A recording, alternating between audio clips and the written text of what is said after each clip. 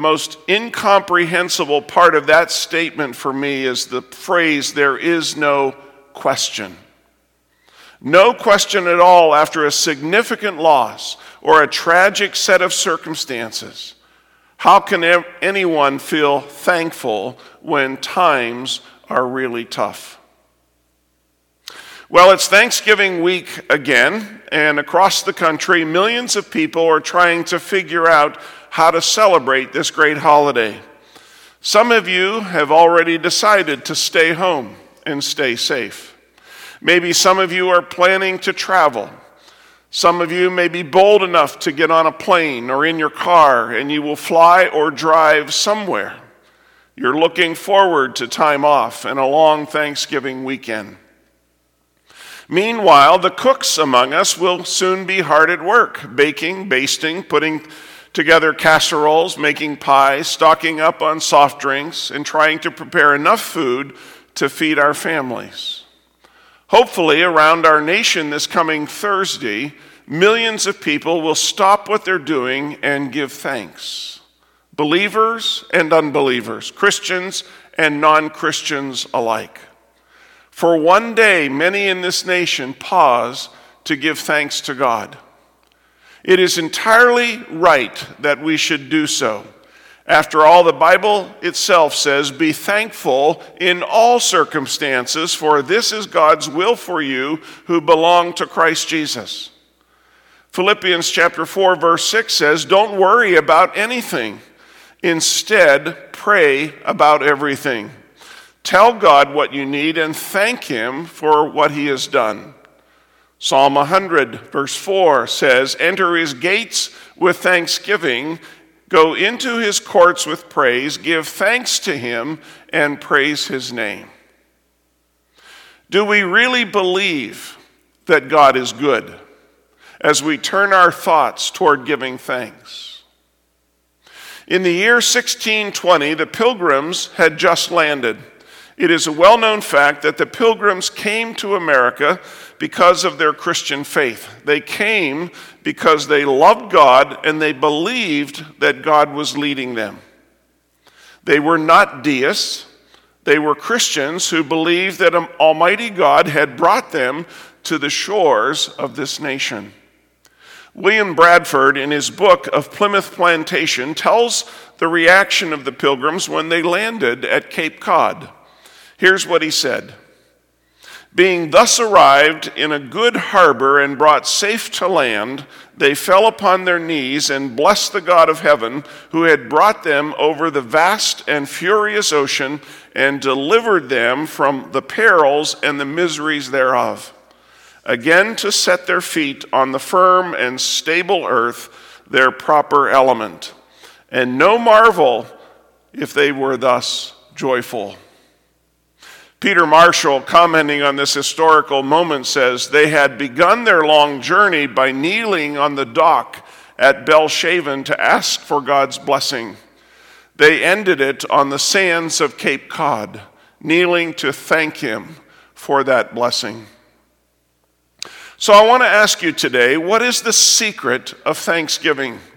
Why is it that some people approach this holiday with rejoicing and others with anxiety? Honestly, some people are not looking forward to this holiday. Some of you know that for you, Thanksgiving will mean either a day of loneliness, or a day of busyness, or just another day of work, or perhaps a day of family strife that is pushed just below the surface. And then there's the frustration that many of us will experience as we watch the Detroit Lions lose again. But I digress. Some of us will look over the past 12 months and say, "I don't really have that much to be thankful for." If you add up the pluses and the minuses of this year, it may seem to you that the minuses are greater than the pluses. And as you face Thanksgiving this year, you are a little like Ebenezer Scrooge. Bah humbug on the whole thing. I don't have anything to be grateful for. So what is the secret to being grateful in all circumstances? I'm going to share with you an answer, and it's just one word, and that word is contentment. Not happiness, not prosperity, not being free to do whatever we want, not winning the lottery. The answer is found in Philippians chapter 4, verses 11 and 12, where the Apostle Paul says, I have learned how to be content with whatever I have. I know how to live on almost nothing or with everything. I have learned the secret of living in every situation, whether it is with a full stomach or empty, with plenty or with little. Would you like to know the definition of contentment? Contentment is realizing how much you already have, how much God has already given you, and how rich you already are. Let me say that again. Contentment is realizing how much you already have, how much God has already given you, and how rich you already are. The problem with many of us is we approach Thanksgiving focused on the circumstances of life. Far too many of us gauge our happiness and our joy and our contentment on how things are going on the outside. The Bible says it's not like that. Contentment is not a matter of outward circumstances. Contentment is a matter of understanding how much we already have. And that brings me to the book of Proverbs. I want to give you 7 verses from Proverbs today that all have the word better in them.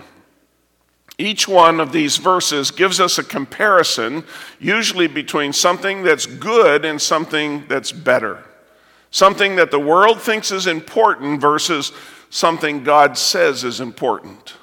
And these 7 verses explain the concept of contentment. Remember the definition of contentment.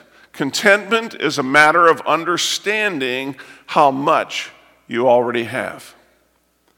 Proverbs 12, verse 9 tells us, better to be an ordinary person with a servant than to be self-important but have no food. This verse always cheers me up when I read it. Here's what it means. Better to have no reputation and be thought of as a nothing and yet have your needs met than to be some hot-aired big shot and starve to death in your own home. Proverbs 15:16. Better to have little with fear for the Lord than to have great treasure and inner turmoil. Too many of us have bought into the notion that it is money that brings us happiness. We think that if we just had another $1,000 or $5,000 or $10,000 or $50,000 or $500,000, then at last we would be able to buy that thing that we've been trying to buy. We'd be able to move up to a newer house, to a better car, to a better part of town. And that would make us happy. The Bible is not against wealth or prosperity, but it is very honest about it. I've known people who've had a lot of money who also have a lot of trouble. You know why that is? If you have a lot of money, everybody you know wants some of it. The more you have, the more people want. Just ask some of the lottery winners. Did you ever read the book Hang Time by Bob Greene? It's a story about the great basketball player, Michael Jordan. And the saddest part of the story of Jordan's life is that basically he could never for one day live a normal life. He couldn't go to the drugstore, he couldn't go to McDonald's or to the mall, he couldn't even walk down the street. In fact, he could never do anything unless he was surrounded by security guards and protected, to some degree, from the rest of the public. And you may think, well, give me his $65 million and I'll take that too. And I don't think most of us would. There are people who are so rich that they are imprisoned by their riches. And so it is with some of the multimillionaires and multi-billionaires in this world. The more money a person has also increases the likelihood that there are more issues to deal with. Proverbs says it's better to have a little and be obedient to God than to have a great bottom line bank account and a life full of turmoil. Proverbs 15:17. A bowl of vegetables with someone you love is better than steak with someone you hate. Translated, it means that it's better to eat cold beans with people you love than to have a T-bone steak with a bunch of people who can't stand to look at your face. There's a reason why people get depressed at Thanksgiving and at Christmas. Why? They hate to go back home. It is because you know that when you go back home, you see all those relatives you haven't seen in a while, especially when some of them get a little tanked up with the holiday spirit, and all those old hurts and all those old things start coming out. Now, I understand that's not everyone's experience, but it's true for a lot of people. And what ought to be a joyful, happy time becomes an unbearable struggle.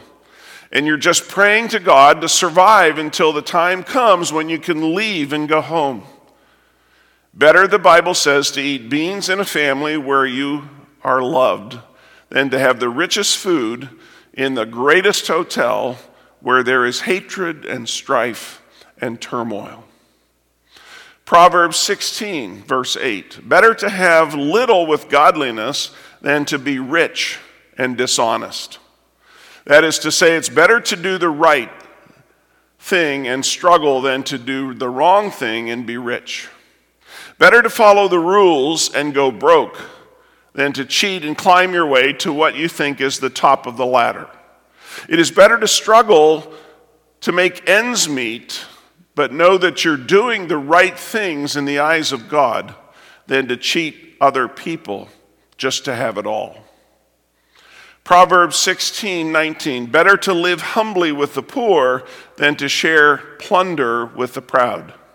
Proverbs 17:1, better a dry crust eaten in peace than a house filled with feasting and conflict. And this is what Thanksgiving and Christmas are for far too many people. A house full of feasting with conflict. And what should be a joyful time of the year with people you love becomes more of a struggle to endure and to survive. Proverbs 28:6, better to be poor and honest than to be dishonest and rich. What is contentment? Contentment is realizing that we are better off the way we are right now. If we are dreaming of more money and more material possessions, contentment is realizing how much God has blessed us and how much we have right now. And in reality, most of us truly are better off the way we are right now. I want to share with you a little mathematical equation, and it's not too difficult. I want to give you 4 steps to the equation for a happy Thanksgiving. If you follow these 4 steps, you too will have a chance at a happy Thanksgiving Day this year. It's going to be an interactive exercise. You can't just sit there. So take out a piece of paper and do this right now, in part because I really don't trust you to do it later. Where does a happy Thanksgiving begin? Well, first you have to add something, and then subtract something, and then multiply something, and then we're going to divide something. First, we need to add our blessings. In the Old Testament book of Deuteronomy, the Lord says, following to the people of Israel as they are poised on the bank of the Jordan River, overlooking the promised land, frightened to death to go into the promised land and conquer the walled city of Jericho, scared to death of the Canaanites. God says, you may say to yourself, these nations are stronger than we are. How can we drive them out? Do not be afraid of them. Remember well what the Lord your God did to Pharaoh and Egypt. Remember the Red Sea. Remember the Exodus. Remember you saw with your own eyes the great miraculous signs and wonders, the mighty hand, the outstretched arm with which the Lord your God brought you out. So the first step in having a happy Thanksgiving is to have a good memory of God's blessings. Take a moment right now to remember at least 3 blessings that God has sent into your life in the past 12 months. Write them down. Second, we need to subtract our losses. The Bible says in Isaiah 55, 8 and 9, "My thoughts are nothing like your thoughts, says the Lord, and my ways are far beyond anything you could imagine. For just as the heavens are higher than the earth, so my ways are higher than your ways, and my thoughts higher than your thoughts." Romans 8:28. "And we know that God causes everything to work together for the good of those who love God and are called according to his purpose for them." What are your losses, your difficulties, your defeats, your failures, your humiliations? Times in the last year when it didn't work out for you the way you thought it was going to. When you look at your life, put those things into the debit column. Subtract them right now. Maybe it's a bitterness or a resentment, a broken relationship. Write down 3 things that you need to subtract from your life today. Now, third, we need to multiply our promises. 1 Peter chapter 1 talks about the exceeding great and precious promises of God. The Bible is a book filled with the promises of God, and that's what I want you to think about. Think about the promises that God has made to you, or about you, or for you, promises that you're hanging on to right now, the promises that as a Christian that are sustaining your life right now. Are you reading your Bible? God gave it to us. He gave us lots of promises. Hebrews 13:5, "I will never fail you. I will never abandon you." Psalm 91:1, "Those who live in the shelter of the Most High will find rest in the shadow of the Almighty." Psalm 1 verse 6 says, "The Lord watches over the path of the godly, but the path of the wicked leads to destruction." Job 23:10, "He knows where I'm going, and when he tests me, I will come out as pure as gold." Write down at least 3 promises that are meaningful to you right now. And finally, we need to divide our burdens. Galatians chapter 6, verse 2 says, "Share each other's burdens, and in this way obey the law of Christ." We divide our burdens by taking on someone else's burden. When we help somebody else with their burden, the burden grows lighter. And when we reach out a helping hand to someone else, the Lord makes the way easier for us. So many of us are a little too inward focused, a little too myopic. We spend a lot of time looking at ourselves. Write down the name of at least 3 people you know have a burden that you could help with this week. Maybe you could give them a call. Maybe write them a letter. Give them some money. Give them a hug. Go see them. Help them with a project. Bake some cookies or some food. Spend some time with them. Instead of focusing on your own problems, think about dividing your burden. And ask the Lord to show you who you could help this week. So one more time, what is contentment? Contentment is realizing how much we already have.